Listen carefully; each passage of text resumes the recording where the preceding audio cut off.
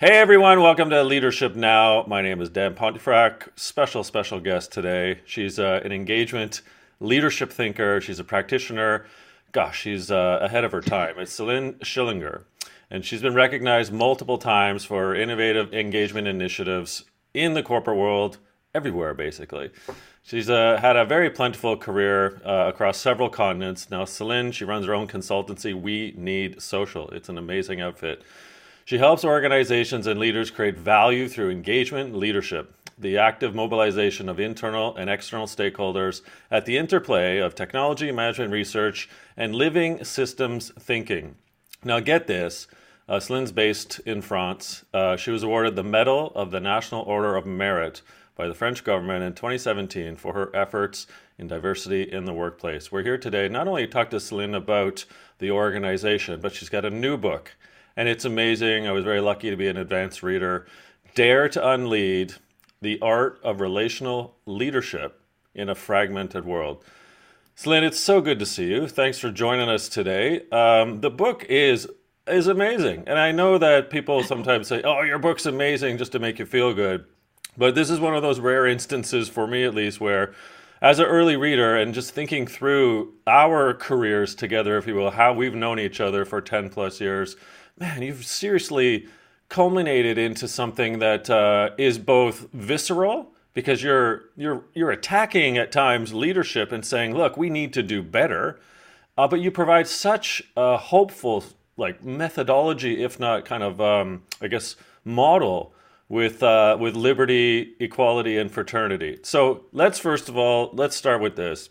Tell us about the book, the why you wrote it, and then we'll get into the what's in it.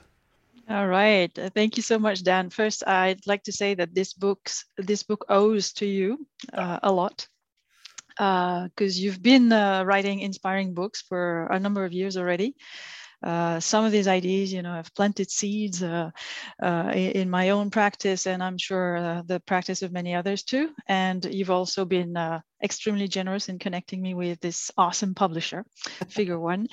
So thank you, thank you, thank you. And as for the book, as you noticed, stems from my practice. So it's not a book that comes from theory, from research, which is extremely important, but which came in my case after experimenting those new patterns, new interactions, new forms of value creation, really, in the workplace. So, and it started a little bit by accident, and then intuition, and then the availability of digital technologies and some, opportunities that were seized, and that led to amazing results. And I thought, oh my God, this is businesses, organizations need to leverage that instead of being afraid or being resistant or simply ignoring the possibilities that open up in the modern world thanks to technology and new aspirations. Also, I believe that it's not just a matter of tech, it's a matter of what people want, how they relate, how they want to relate with one another, changing values, etc. It seems like the whole world has changed except leadership. I don't know Right? why I'm laughing. That's sad. And it's crazy. And the more we keep up with those old recipes, old approaches, etc., which because they seem normal, and many of us lack imagination, frankly, and lack, even seeing the possibility of doing different. But the more we continue that way, the less it does good for people, for society, for organizations as well, for business. So it's really time to change. So you have, like me, spent an inordinate amount of time in the corporate world, working in Mhm. various organizations in various roles in various countries. And then, like me, we both decided to sort of get out and Mhm. try to help the world from a different vantage point, i.e., Mhm. in our own consultancies, if you will, as independent companies of one. Um, as you kind of look back at your career, but also as you've just alluded to, kind of what today is, what do you see as the cost to this bad leadership and ultimately a not so great organizational culture? Mm. The cost is enormous, is absolutely enormous. It cost us the impossibility to find solutions to our wicked problems that need to be solved urgently, like global warming, those kind of things. We need people, organizations to get together and seriously tackle those problems. And instead, it seems like, we go on with the flow, we go on, with our processes, bureaucracy, sterile hierarchy, toxic leadership, these kind of things. So first, it prevents us from solving the real problems. We spend an more enormous amount of time and energy and resources on false problems, things that should not take so much of our time and energy.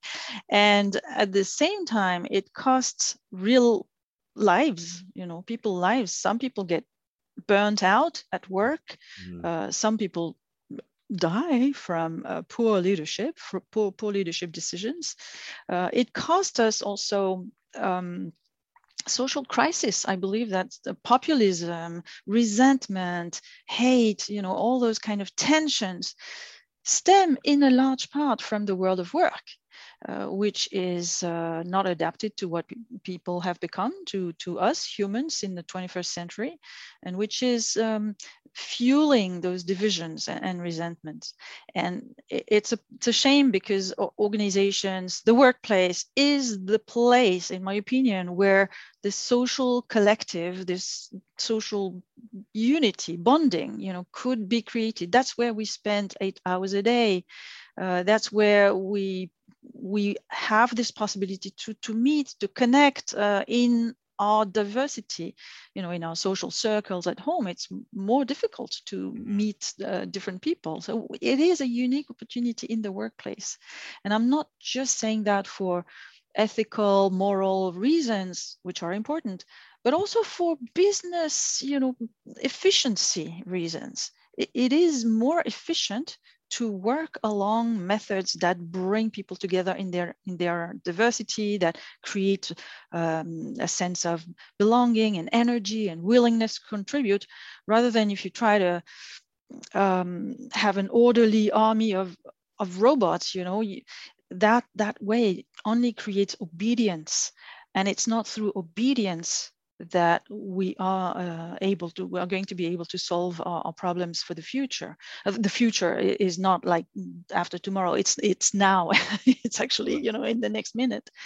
So we need to stop wasting our potential. The human potential is huge, and it's time to really leverage it and benefit from it. So I was, shock horror, told when I was writing, I think my second book, that there are over 1 million books published every year, of which many of those are leadership books. And so I'm not trying to frighten. And I'm adding one more. Well, no. So that's actually the question. So what draws you to write such a compelling book? And again, being an advanced reader, I can say that. What is it that the reader is going to get out of this particular book, Dare to Unlead, that isn't already said? And I have my own answer to this question, but I want to hear first from you.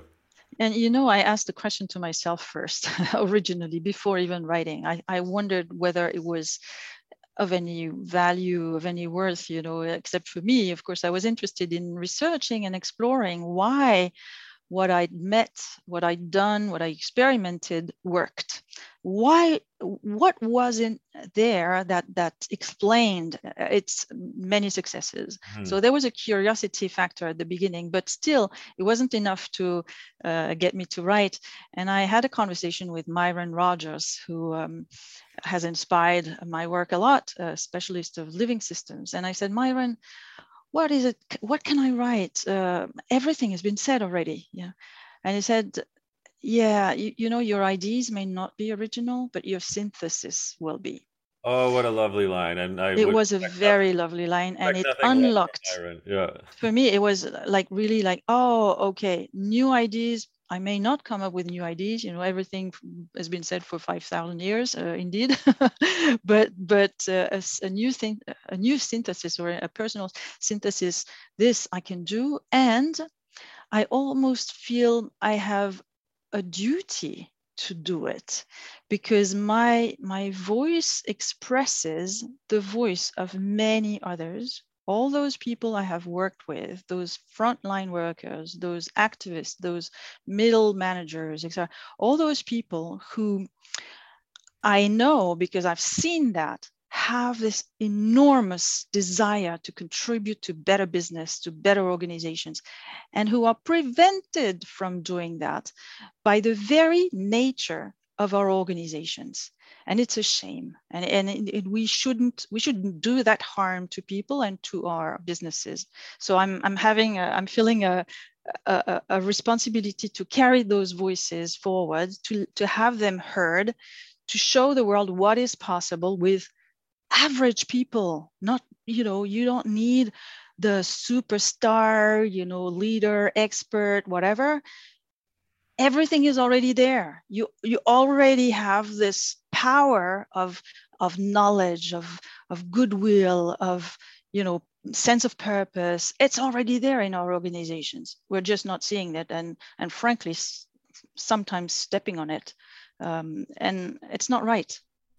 Yeah, there's a lot of squashing of our Yeah. humanity in the organization, which you call out in the book. But then again, you are hopeful and also such a Sherpa and a guide.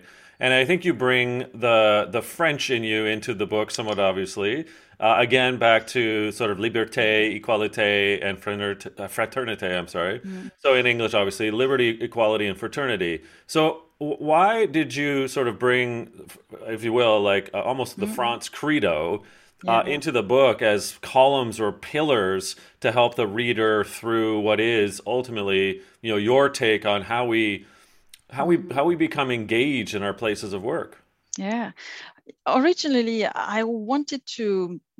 I was looking for a way to structure my thoughts, and it sort of came as almost like a playful idea, playful intuition, but I tested with my editor, Richard Martin. I said, Richard, would that be crazy to work along those lines? And he said, well, no, why not? I mean, it's your cultural grounding, so it will resonate somehow. It will be interesting. Go ahead and explore that, and you'll see if it works. And the more I worked along those lines, the more I actually realized that it did open up a lot of possibilities, because these are values. They're not just French values. I believe they are quite universal values, our aspiration to be free, to be equal to one another, and to form a community, to sense this brotherhood, sisterhood. I feel they are rather universal. And if you look at the current state of organizations, they are pretty revolutionary, honestly, because liberty, is often seen as a source of chaos, something that we should limit, restrain, constrict, regulate, etc. Equality is not well handled in companies, in organizations, especially when we deal with diversity. It's difficult for organizations to know what to do with people who are so different, who have so different aspirations. So they tend to filter, sort, compartmentalize, Yeah. segment, so that diversity in the end becomes something really manageable. So you end up with the default man, the default manager, and everybody else, and all the richness of this diversity, this pool of people is actually disappears, and is not leveraged as an engine, as a fuel for economic and social progress. It's sometimes, just like celebrated or more as a compliance matter. You have the diversity department or you have the diversity KPIs, but the essence of diversity is actually lost in organizations. And you have those patterns of domination and submission, which are as well extremely detrimental to collective intelligence, I believe. And then Well, fraternity is often a fake, we work together, therefore we're a family, which is fake. Nobody believes that. So how do we create real togetherness? Well, and again, in fraternity, right, you're kind of getting into that shared commitment to that common cause. And you can see it even in these days where, Amazon has seen finally a union membership take place in the United States to the sort of chagrin of corporate Amazon. And Howard Schultz is back at Starbucks, and he's come out recently as CEO, I should say, and come out and said, "Yeah, I would squash any union that tries to, find their way." And what you're saying with a touch of delicacy is that actually it's not necessarily the unions that are necessary, but in fraternity, it's about that common cause. So as almost to prevent the activist movement from taking over, you're just basically taking care of one another. Is that a fair assumption on your part?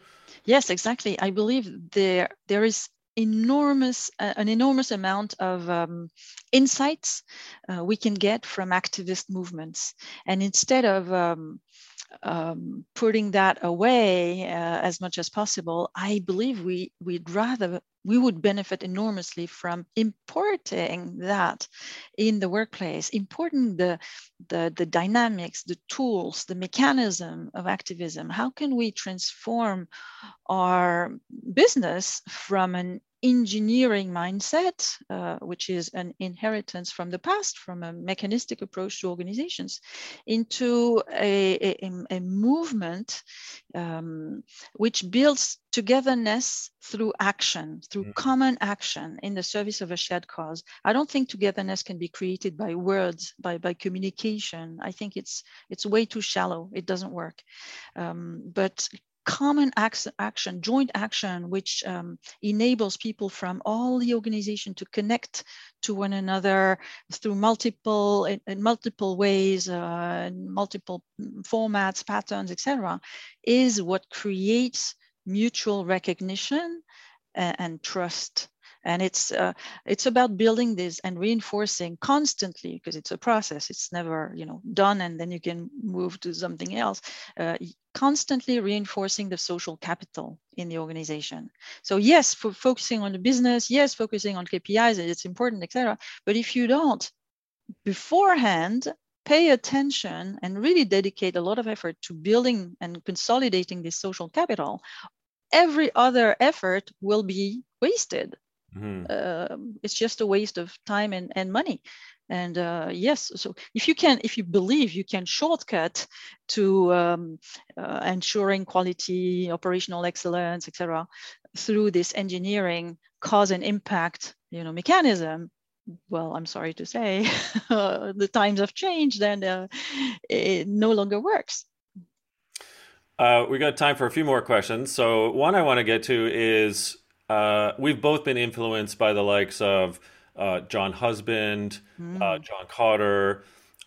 In the book, you not only pay homage to giants before us, and thank you for that. Many people don't cite, and you've done that with a plethora across your manuscript. Yes, but quite a lot.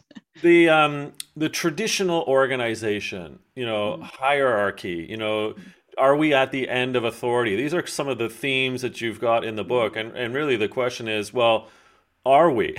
Are we at the end of authority? Can the traditional organization be upgraded to what you propose in the book? I think we have changed our relationship to authority. And we are now almost between two worlds, between a large group of people who are nostalgic for old approaches, and who'd like to get back to the old world, and new generations who refuse to be crushed by those old patterns. And so, it's difficult, in organizations where you now have sometimes 5 generations working together. How do you do? My belief is that it's no need regret the past, because the past is the past. It's gone. All right. So we need to do with what we have now. And in fact, what we have now offers a lot of possibilities, a lot of opportunities. So it can be actually even better. It does take work to adapt our behaviors, though. it takes, work to learn, to educate ourselves, to talk with one another, to be curious to what those young generations are thinking. And but I think it's not just a matter of age. It would be too simple. It's really a matter of being more open and more comfortable in the uncomfortable, being more open to complexity. And it takes action, not just, my door is open and you can come and talk to me. Right. This doesn't work at all. So yes, we have changed. It doesn't mean that we need to let go of everything of the past, but we need to be probably better at distinguishing what in the past has stopped serving us, what is still serving us. For example, I still think that the hierarchical structure is useful in large organizations. I don't think you can do without it. But you can remove those patterns of domination and submission from the hierarchy, for example, and evolve it more towards a hierarchy, thanks to networks and the dynamics of activism, for example. So I pay tribute to a lot of those thinkers who've inspired us before. And I'm happy to count among all those. I think I have like 600 references or something in the book, and I'm happy that 40% of them are from women. Excellent. It was an important action, an important act for me to establish coherence, coherence between what I say, what I advocate for, and what I do. So it's not 50%, but I was very deliberate still in finding as many women's voices as I could, because those voices are important. I couldn't agree more. As a sidebar note, for my last book, I asked 4 women and 4 women only if they'd be considering to blurb my book, because I felt it was time to actually up the ante and not have a 50-50 split, but actually do more. So I hear you. Speaking of women, I wanted to bring up your whole point about transformative technology and how technology can play a part in the democracy, if you will, of the culture and of better leadership. And so the woman I want to bring up is the woman whom we met through, which is Susan Skrupski, the founder of the 2.0 Adoption Council back in the late aughts, sort of 2007, 2008, around there. And so here we are, 14, 15 years later, you and I are still friends. And here you are with Dare to Unlead. How have you seen the evolution of technology from back when we met in those late, 2000, 2009 era to today? And how can we potentially tap into the technology in your sort of Dare to Unlead model and manuscript? So I have a huge amount of gratitude for Susan, not only for what she did, opening the doors to the Change Agents Worldwide community, which was a wonderful place to seek comfort when things were hard in the workplace. So this gathering, these like-minded people, this community building effort is not lost. It's always important. So whatever the size of the community, doesn't matter. So huge gratitude for that, but also for who Susan is, extremely aligned with her values, taking personal risks to defend what she believes in, and supporting, women and victims of domestic violence, for example. So I have a huge admiration for her. And at that time, when we got together, so I joined the movement in around 2011 when I opened up to this field. So I was already late compared to many of you, but in advance to many other people in large organizations.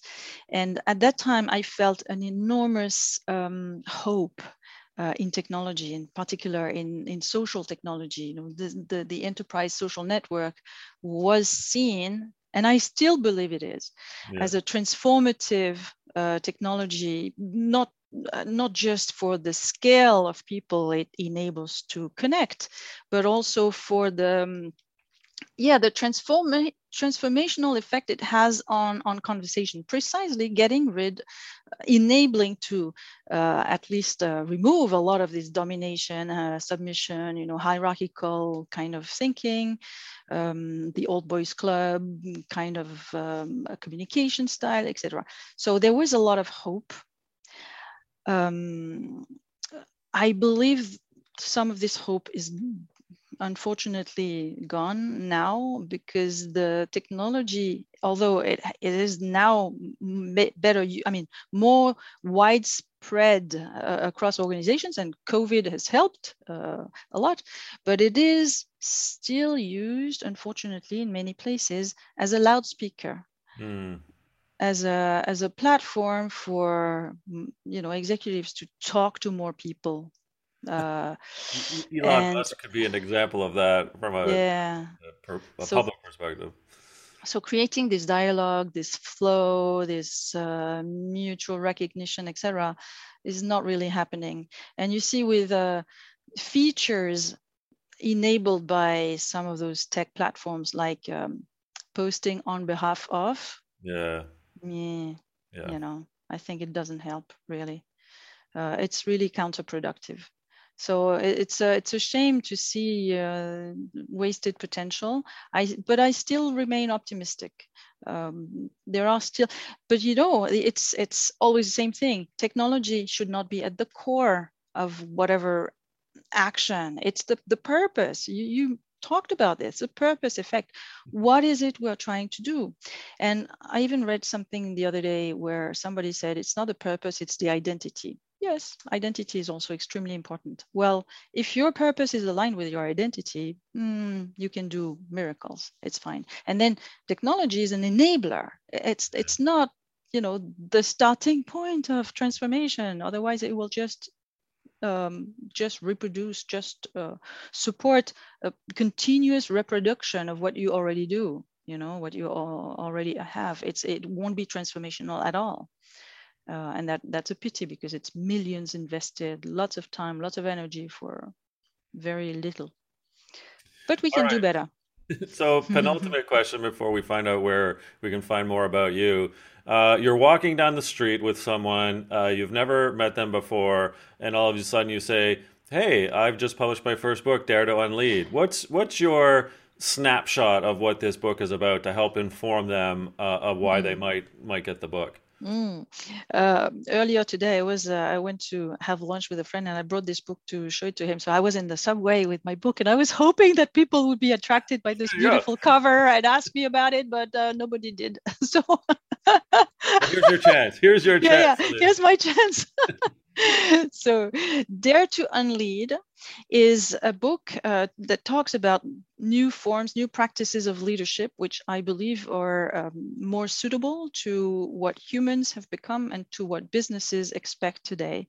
This focus on leadership as an individual skill set, linked to decisiveness, to confidence, that brings a sense of superiority to some people above, sitting above others, I believe is extremely toxic. It's really time to end our romance with leadership, to consider that this very belief is actually fueling our problems. It is part of the problem and definitely not part of the solution. So I offer another perspective on leadership, which is informed by my very practice, together with many other people, hundreds of people globally. So it's not, a French or American kind of thing.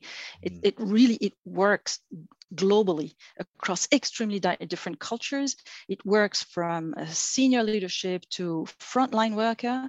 So I've seen it work. I've seen the magic that it produces, and I can't wait to offer that to, and by design, I didn't create a framework. I didn't create any proprietary whatever, because it's up to people to invent their what works for them in their context. I'm offering 3 pathways, but nothing limiting, so that they brainstorm, think, reflect, and create. I think it's really time to also end our addiction to solutions, which is also a big part of the problem. So this is not a solution book. It is a reflection starter book. Well, I've always loved reflecting with you on the state of our leadership and organizations. Céline Schillinger, author of Dare to Unlead, The Art of Relational Leadership in a Fragmented World. Where can people find more about you and this wonderful book, Céline? Thank you, Dan. They can find more on my website, weneedsocial.com, and on Twitter and LinkedIn, Instagram, everywhere else. Well, you are a wonderful person, of an extremely diligent thought leader. You're caring, you're compassionate, but you're also to the point, and you really leave no stone unturned in this manuscript, and from the perspective of what's not working, and here's that pathway, as you suggest, to what you might consider in creating your own leadership structure, your own leadership DNA. So thank you for putting this into the world. I've been waiting for it for a decade, and I'm so glad now that it's out there. Céline, thanks for joining us here at Leadership Now. Thank you so much, Dan.